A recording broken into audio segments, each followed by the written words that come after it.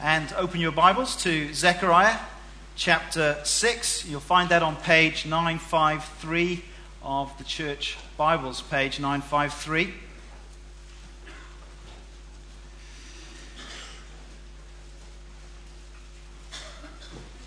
In 2 Kings chapter 6, Elisha and his servant find themselves in the city of Dothan, and the Arameans surround the city. This is one of those great Sunday school stories.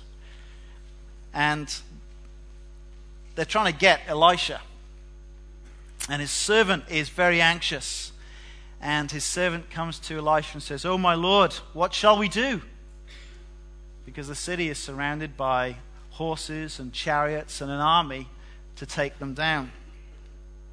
And Elisha says, "Don't be afraid. Those who are with us are more than those who are with them." And then Elisha prayed. Do you remember that? And this was his prayer. "Oh Lord, open his eyes so that he may see." And the text says the Lord opened his eyes and he looked, and there he saw the hills full of horses and chariots of fire surrounding the enemies. It's the enemies who need to be worried, not Elisha and the servant. Well, let's pray as we come to God's word. Oh Lord, open our eyes that we may see. We ask this in the name of the Lord Jesus Christ. Amen. Let's read this portion of God's word, Zechariah chapter 6, and reading from verse 9 to 15. The word of the Lord came to me, that is to Zechariah. Take silver and gold from the exiles, Heldai, Tobijah, and Jedaiah, who have arrived from Babylon. Go the same day to the house of Josiah, son of Zephaniah. Take the silver and gold and make a crown and set it on the head of the high priest, Joshua, son of Jehozadak. Tell him this is what the Lord Almighty says. Here is the man whose name is the branch, and he will branch out from his place and build the temple of the Lord. It is he who will build the temple of the Lord, and he will be clothed with majesty and will sit and rule on his throne. And he will be a priest on his throne, and there will be harmony between the two. The crown will be given to Heldai, Tobijah, Jedaiah, and Hen, son of Zephaniah, as a memorial in the temple of the Lord. Those who are far away will come and help to build the temple of the Lord. And you will know that the Lord Almighty has sent me to you. This will happen if you diligently obey the Lord your God. This is God's word. Our section today really closes the first half of Zechariah's book. The first 6 chapters are largely taken up with these 8 visions that Zechariah received in one night on February the 15th, 519 BC, before Christ. And Zechariah's job, having seen these visions, really was to preach these visions to this people who had returned to the land of Israel from being exiles in Babylon. And the main message really of all these visions is essentially repentance. Return to me and I will return to you, says the Lord Almighty. You see, after many years of attempting to rebuild the temple, these returned exiles had basically given up. It had just got too hard. Opposition from hostile neighbors, living in a land with a broken economy, resources were limited, pessimism and negativity amongst God's people had set in, and big dreams had really turned into not much progress. And so God wanted to encourage this people, and he did so by sending these two prophets, Haggai and Zechariah. And through these prophets, God called the people back to this task of rebuilding the temple. Really, what these visions do is they help the people to see their situation, a bit like Elisha's servant, from God's perspective. To see the big vision of really what God was doing at their time. To open their eyes to something bigger than just what they saw with their physical eyes, which was actually quite discouraging. He wanted them to see how they were actually participating in the coming kingdom of God. That's how important their ministry was. And to crown off these visions, the Lord sends Zechariah to enact this very surprising coronation at the end of chapter 6. And I want us to look at three things this morning. The crown, the branch, and the temple. So let's think about this crown in verses 9 to 11. Look at verse 10 again. Take silver and gold from the exiles, Heldai, Tobijah, and Jedaiah, who've arrived from Babylon. Now it seems as if these men were representatives of the exiles back in Babylon. And they came to the land with gifts to aid the building of the temple. And Zechariah is instructed to take their gift of gold and silver on the very day that they turn up and take it to the house of Josiah, son of Zephaniah. Now, who is Josiah? We don't really know. But he could well have been an artisan, maybe someone with a furnace, maybe someone with all the relevant tools needed because of what Zechariah is told to do there. Verse 11, take the silver and gold and make a crown. Probably a crown of gold and a crown of silver connected together. Make a crown and set it on the head of the high priest, Joshua, son of Jehozadak. Now, in our sort of ministry training, we've been encouraging each other to think about this question. Now, what's surprising here? Now, this is very surprising. High priests did not wear crowns. It was a turban that they wore. If anyone should have worn a crown, maybe Zerubbabel, the governor, might have been a more likely candidate as their political governor. But he's nowhere to be seen in this event. Maybe he's away back reporting on his province. We don't know. He's just not the main focus of this act. And what we've got here, I think, is like a prophetic drama. It's a symbolic act to get everyone's attention.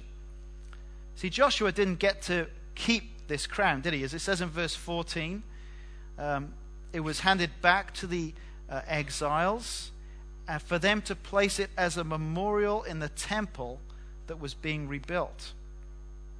Now, can you imagine the conversation when these men returned back to Babylon? Those who would have involved in giving these gifts would have gathered around them and would have asked, well, how was the gift received? How's the work of rebuilding the temple getting on? And you can imagine Heldai saying, well, do you know what? Your gift was really well received. They were very thankful for it. But it was so strange. It was so strange what happened. Zechariah the prophet met us and he turned it into a crown and he put it on the head of the high priest. The high priest, one of them said, yes, came back to Tobijah. It was the high priest. He put it on his head. What? Now, Tobijah goes on, we all know how important this temple rebuilding project is, but you know what? The Lord has revealed that the main event is not the temple. It's when he sends a new king, the Messiah. Jedaiah can't hold himself back, so he jumps into the conversation. And do you know what? Our gift, our crown, will sit in this temple waiting for God to raise up this king, this king just like King David. Just as he said through Jeremiah the prophet. Do you remember what Jeremiah said? That he would raise up a righteous branch who would execute justice and righteousness in the land again, and that we will be saved from the tyranny of our oppressors on that day. See, what is this crown about? This crown was a memorial to hope. And their hope was in the branch. And Zechariah, directed by the Lord, he just took the gifts of their wealth and he made it something that pointed people to their coming king. He made it something that would point to Jesus Christ. Now, what a powerful teaching moment this was. See, as they worked away in Babylon, where their treasure had been placed as a memorial back in the temple, constantly directed their hearts and their lives back to God's kingdom and to God's coming king. And isn't that exactly what Jesus taught his disciples? What he teaches us today. In Matthew 6 it says this: "Do not store up for yourselves treasures on earth, where moth and rust destroy, and where thieves break in and steal. But store up for yourselves treasures in heaven, where moth and rust do not destroy, and where thieves do not break in and steal. For where your treasure is, there your heart will be also." And you see, one of the ways that our hearts are kept centered on God's kingdom is that we give of our finances and our wealth and our possessions to point people to God's King, to Jesus Christ.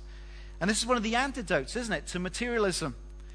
To tithe our money and to give to our church, to give to ministries that proclaim Christ and his kingdom as the only hope of salvation.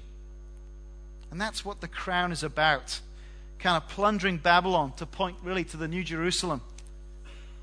But we've seen the crown's not the main event. The crown is about pointing to the branch. And that's my second point in verses 12 to 13. The branch. Look at verse 12 again. "Tell them, this is what the Lord Almighty says. Here is the man whose name is the branch. He'll branch out from his place and build the temple of the Lord. It is he who will build the temple of the Lord, and he will be clothed with majesty and will sit and rule on his throne. He will be a priest on his throne, and there'll be harmony between the two." As I said, this name, the branch, was well known from Jeremiah the prophet. It was a term relating to the Messiah king. And when Zechariah said, "Here is the man whose name is the branch," he doesn't mean, of course, Joshua personally is the branch. Already in the vision sections, back in chapter 3, verse 8, the message for Joshua the high priest was this: "You are men symbolic of things to come. I will send my servant the branch." And really it is Joshua in his role as high priest, as he stands there as high priest, that Zechariah proclaims these words: "Here is the man whose name is the branch." In this prophetic drama enacted before them, God is revealing that this new king would also act as a high priest. And for hundreds of years, these roles have been separate, the king and the high priest. But this king would combine the two into himself. And this, of course, is written 500 years before the coming of Jesus. And we see the prophet beginning to describe the one who would come to establish the kingdom of God. And this acts as a pivot into the rest of the letter, the rest of the book. As we're going to keep reading on, this is a book that's preparing us for the events of Easter, as it tells us more and more about this coming king. Now, it's springtime, isn't it? And the garden centres have never been busier. Dobbies are rubbing their hands, selling lots of ice cream. And people are kind of going in there and buying new plants, seeds and soil. And people will pay for tiny little plants that barely look like anything, little seedlings.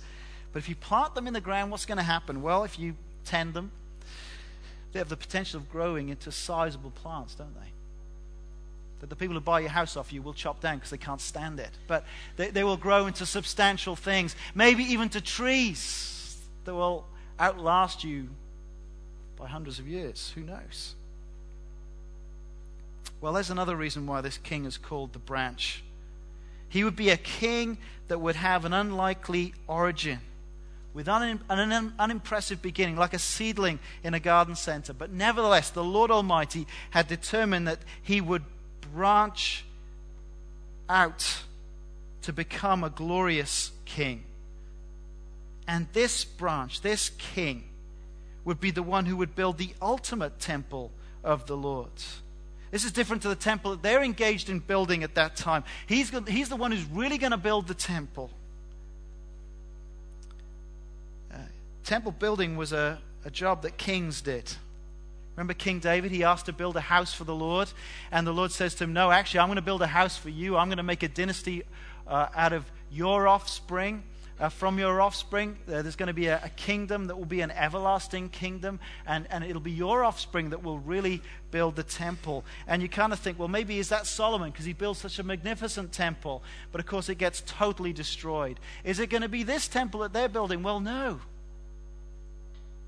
This king is coming. He's going to build the ultimate kingdom.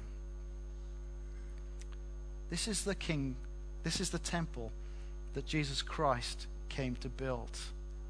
Jesus is the branch. And I hope this is not a shock to you if you come here regularly. The answer is Jesus.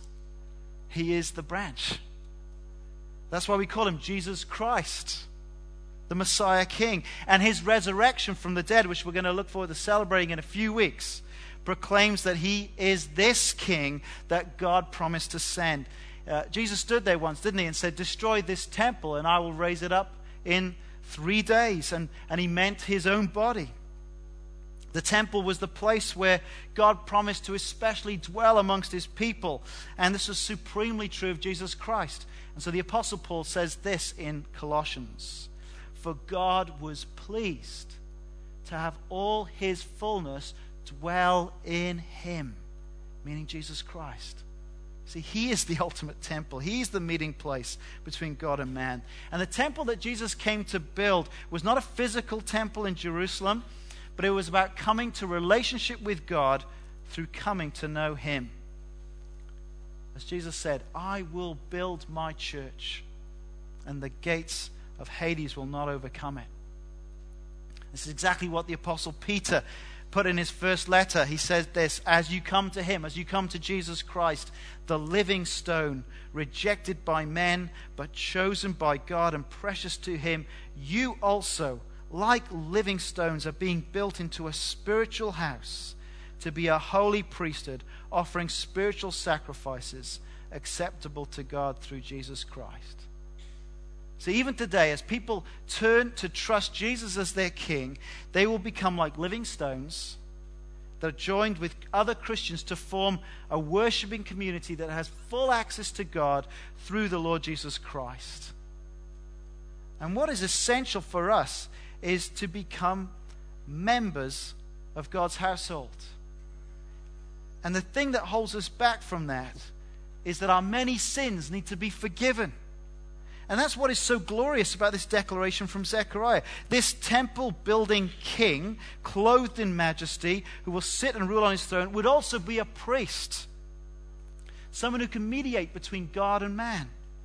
Someone who can atone for the sins of the people and bring them into right relationship with God. And this is exactly what the death of Jesus on the cross achieved. On a single day, he dealt with our problem of sin, didn't he? Colossians 1 goes on. It says this: for God was pleased to have all his fullness dwell in him, in Jesus Christ, and through him to reconcile to himself all things, whether things on earth or things in heaven, by making peace through his blood on the cross. Now we've begun to see the fulfillment of what was promised here, enacted by this coronation event done by Zechariah here. But for the people back then, discouraged by their setbacks and the challenges of their time, this crown represented hope. This crown that had been put on the head of the high priest was handed back to them, and they placed as a memorial in the temple that was to be built, to keep their eyes fixed on that temple. Some significant things are going to happen coming out of that temple, at that temple, if they keep their gaze upon it. For the king will come to that temple one day and claim his crown. And so can I ask you, is your hope set looking at this king?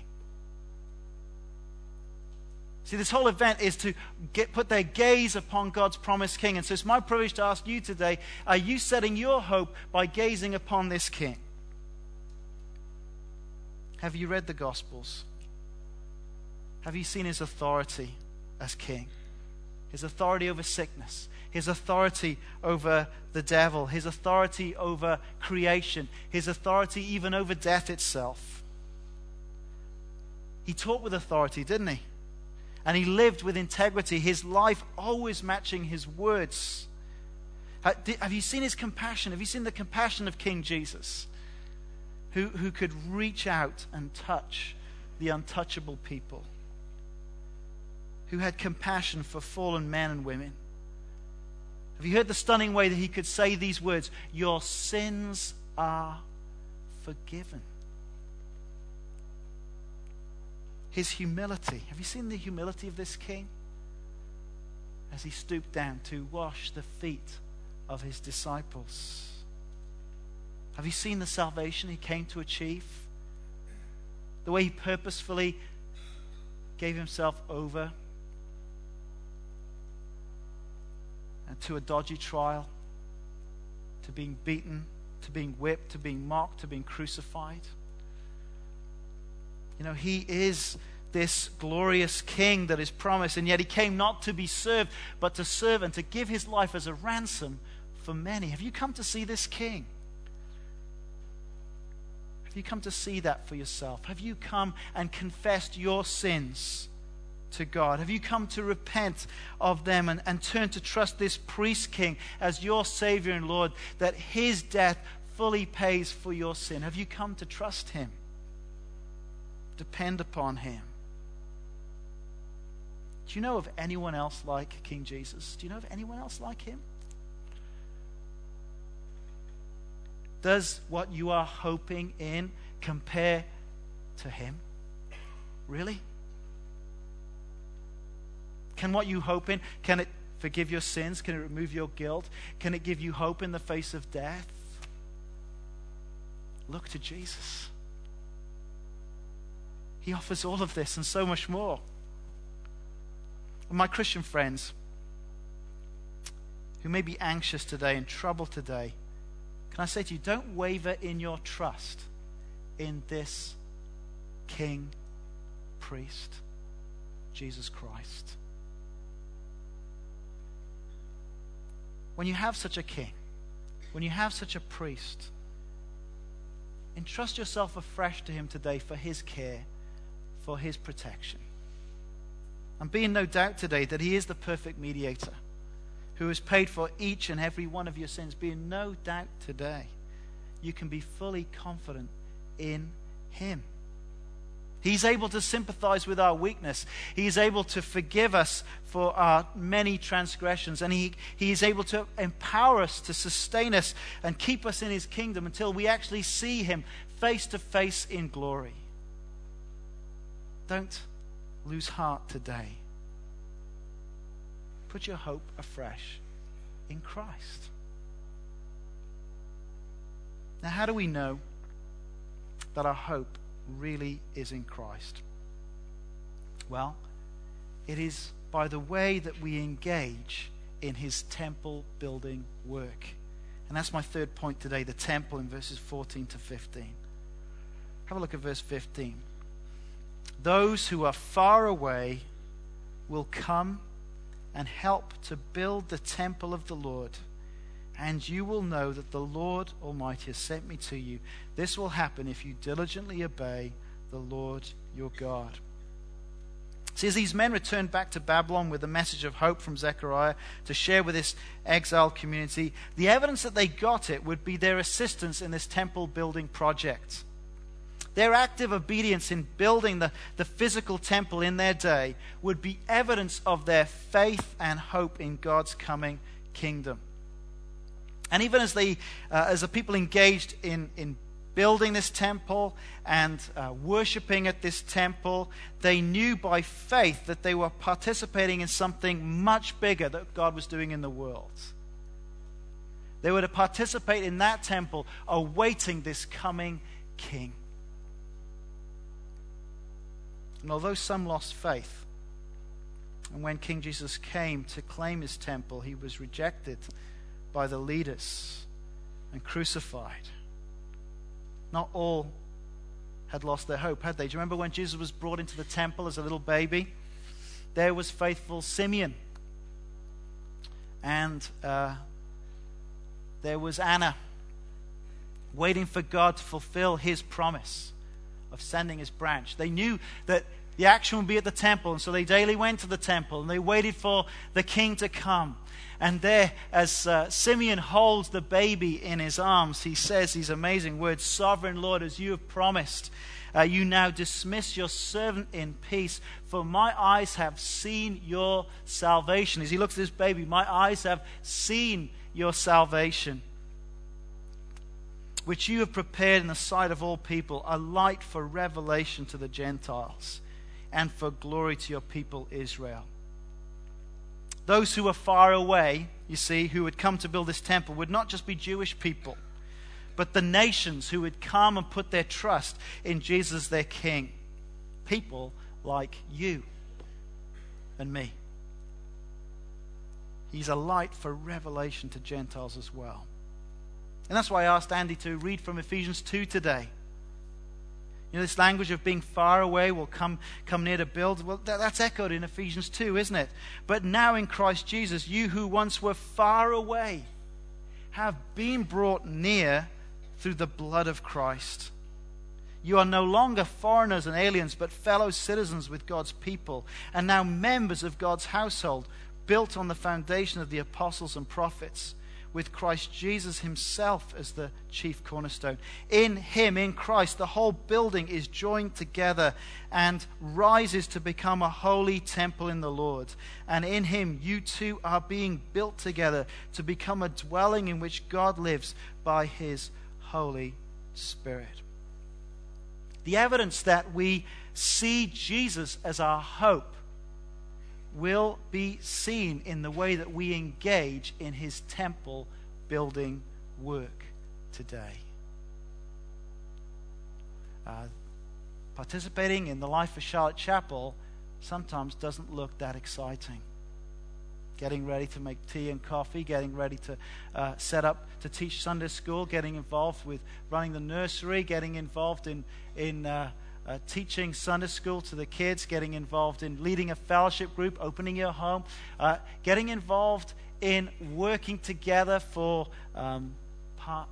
this Passion for Life week so other people can come to hear about Jesus. Some of these things can seem rather dull and mundane, can they not? But do you know what we're engaging in? We are participating in the coming kingdom of God. When we work in God's church and reach out to a lost world with the gospel, we are showing that our hope is in Jesus Christ alone. As we're willing to engage in the boring and mundane activities of engaging in church life, we are saying in a profound way, with the obedience of faith, Jesus is my hope. He's what I'm basing my life on. He's the only hope for this city. He's the only hope for this world as we engage in this gospel partnership together. Praying, inviting, bringing people to come and hear the gospel of our glorious King and Savior. My friends, there's so many great opportunities coming up with the Passion for Life week. I wonder, have you put in your diary a date to meet with your friend so that you can ask him to come to an event or her to an event? Have you done that? It just involves some very mundane, simple steps, doesn't it? To book those things in, to invite guys to come to these weeks where they can hear the gospel. Or on Sunday, we're going to have many baptisms on Easter Sunday. It'll be a great Sunday to invite folk to hear how the gospel's changing people's lives. But, you know, they won't come unless we invite them. Oh, it's very mundane to invite people, isn't it? But you know what? As we do that, we're saying Jesus is our only hope, and we are participating in the coming kingdom of God. That's all we're doing here, folks. We're participating in the coming kingdom of God that's going to transform the whole planet. That's all we're doing. We're just doing the most important thing that there is to do in life. That's all. Have we got that?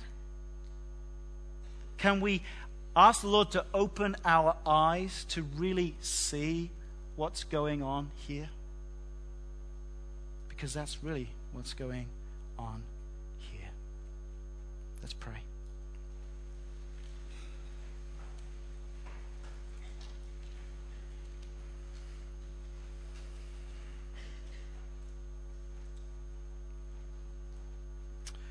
Almighty God, we thank you that you have begun to reveal to us something of the glory of your Son.